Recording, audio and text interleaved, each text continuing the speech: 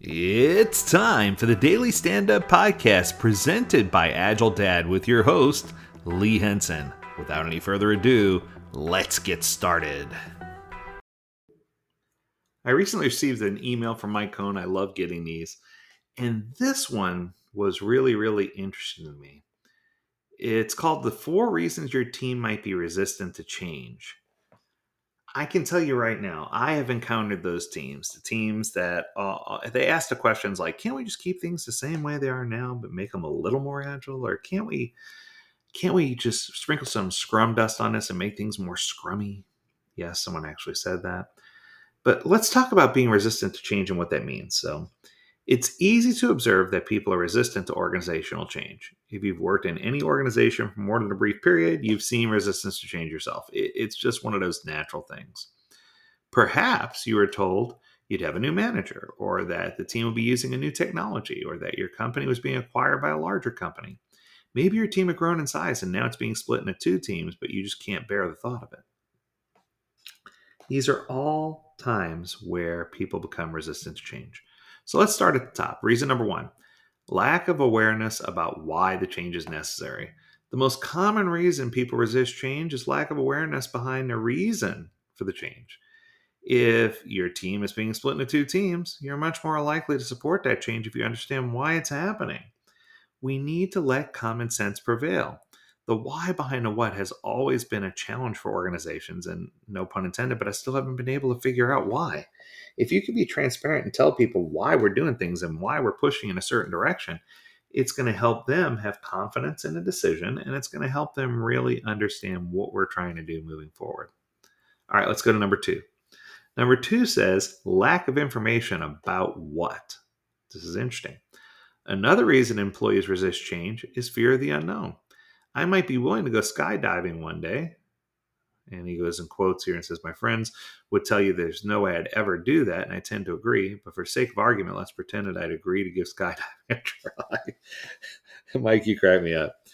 I have no problem with skydiving. Anyway, when it's time to jump out of the plane, I'll be a lot more inclined to go through with it if the instructor has removed the fear of the unknown by telling me exactly what to expect. This is an important one. I think sometimes if I try to explain something to someone, I've been accused of going into too much detail from time to time, which I would argue is not necessarily a bad thing. But I want people to know what exactly is about to happen. That way they know, okay, here's my expectations and here's how we're going to approach it. Here's what here's what the course or plan of action is. Here's what we're trying to do. And this is after I've explained the why. They need to know the what. So I think that getting the questions answered, in case you haven't figured that out, the who, what, where, when, why, and how, are all critical. But Mike focused reason number 1 on the why and reason number 2 on the what. Got it. And I still think you're going down the right path. So let's move on to reason number 3, because there's only 4.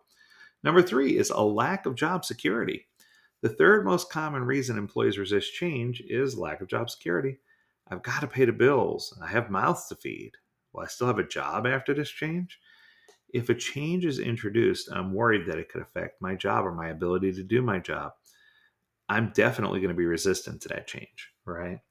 And I think that people enter that fear of the unknown and they're just like, okay, if these changes happen, are they going to do layoffs? Is it going to affect me? How are these changes going to impact me directly? There's just a lot of stir, a lot of mixing going on there. So I think it's important for us to really understand that people may be fearful of losing their jobs, or people might be fearful of things being different in a sense that it would negatively impact the way that they approach work.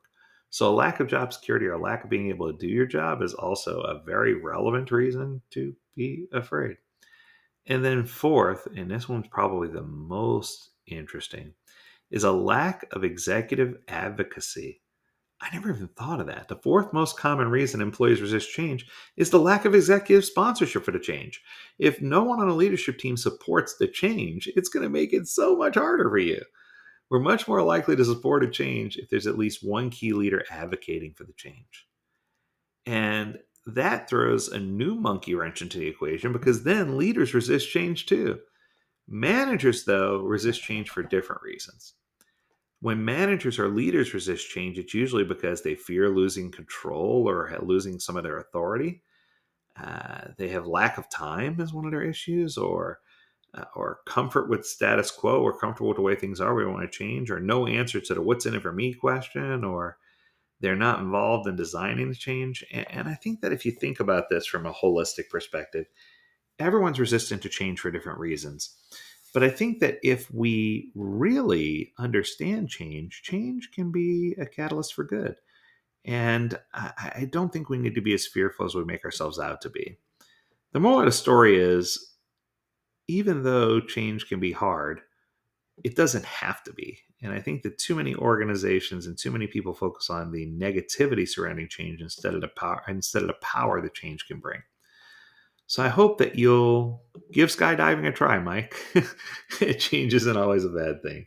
That's going to do it for today. I hope you enjoyed this episode. If you have a topic you want us to discuss, learn more at agiledad.com. We'd love to hear from you. As always, we encourage you to stay healthy, stay well, and stay agile, my friends. Until next time, do take care.